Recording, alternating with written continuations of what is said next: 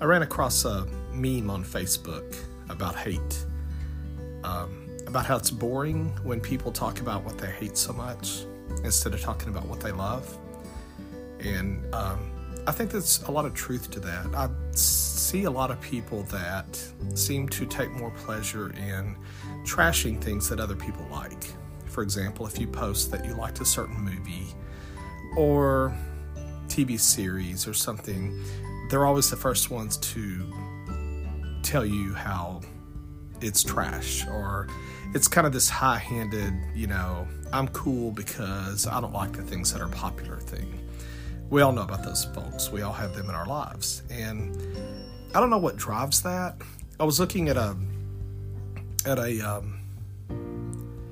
review of The Office from 2009. It was an article talking about a particular episode, and it was the episode that came right after Jim and Pam's wedding, which I thought was perfectly delightful. It was that episode, I think, is one of the best wedding episodes of any sitcoms I've seen.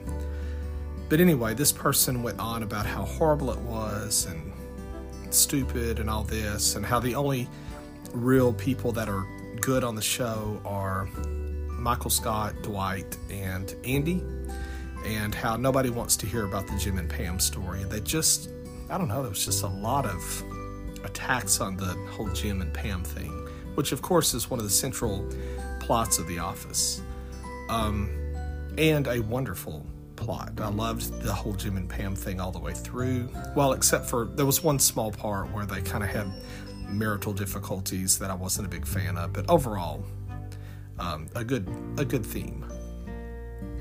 But this person, I kind of wondered, how unhappy are they in their lives that during the time The Office was running, and they knew that people were highly invested in the Jim and Pam story, that they just needed to talk about how stupid it was. And they even referenced this latest episode that they were reviewing as one of the best because Jim and Pam weren't in it. They were off on their honeymoon, and they just were briefly on the phone, but not in the episode. It just, I don't know, that people do this, and they seem to think that somehow it makes, raises them to some level that other people are not. I love found footage horror movies, for example. Just love them. I thought Blair Witch Project was just absolutely brilliant. I loved Paranormal Activity. The Spanish films, Rec and Rec 2, I think are just incredible. But there's some people that, instead of saying, well, it's, that's not my thing, but I kind of like this or whatever, they spend an inordinate amount of time just attacking the whole genre, as if there's no way that there could be any good movies that are that way. And it just, I don't know, like I said, I wonder what's going on with them. Are they generally unhappy, and so they feel the need to attack and trash other people's joy or delight? Or, I don't know. And if you don't like it, that's fine. If I post on Facebook, hey, I really thought Paranormal Activity was a great movie, there's no need to spend 6 paragraphs explaining to me how it had plot holes or didn't make sense or was stupid or bad acting or whatever. It's just not necessary. Say it wasn't your thing and move on. I was watching another show the other night. I'm trying to remember the name. But there was a character on there whose dad was asking him to go to church with him. And he said, church doesn't do for me what it does for you. A Million Little Things, by the way, was the show. And I thought, what a great way to say, I don't want to go to church. He didn't say I hate church. He didn't say I think it's dumb. He didn't say I don't believe the way you do. He just said it doesn't do for me what it does for you. And I thought that was a nice way of not taking away somebody's positive experience of church, while at the same time saying that that's just not your thing.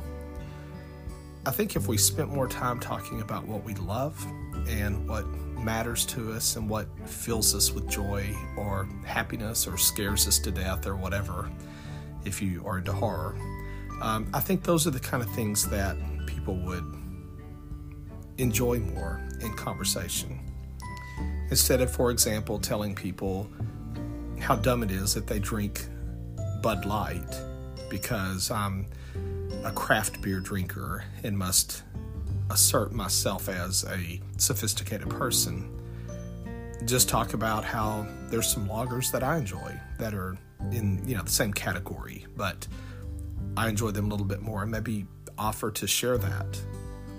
But not go, oh, Bud Light, I drank that in high school, but, who are you now that, you're unsophisticated, or I'm better than you because I have a distinguished palate or sophisticated palate. So as you go through the week, watch for people that do that and avoid them. And watch for people that talk about the things they love and talk about what you love too.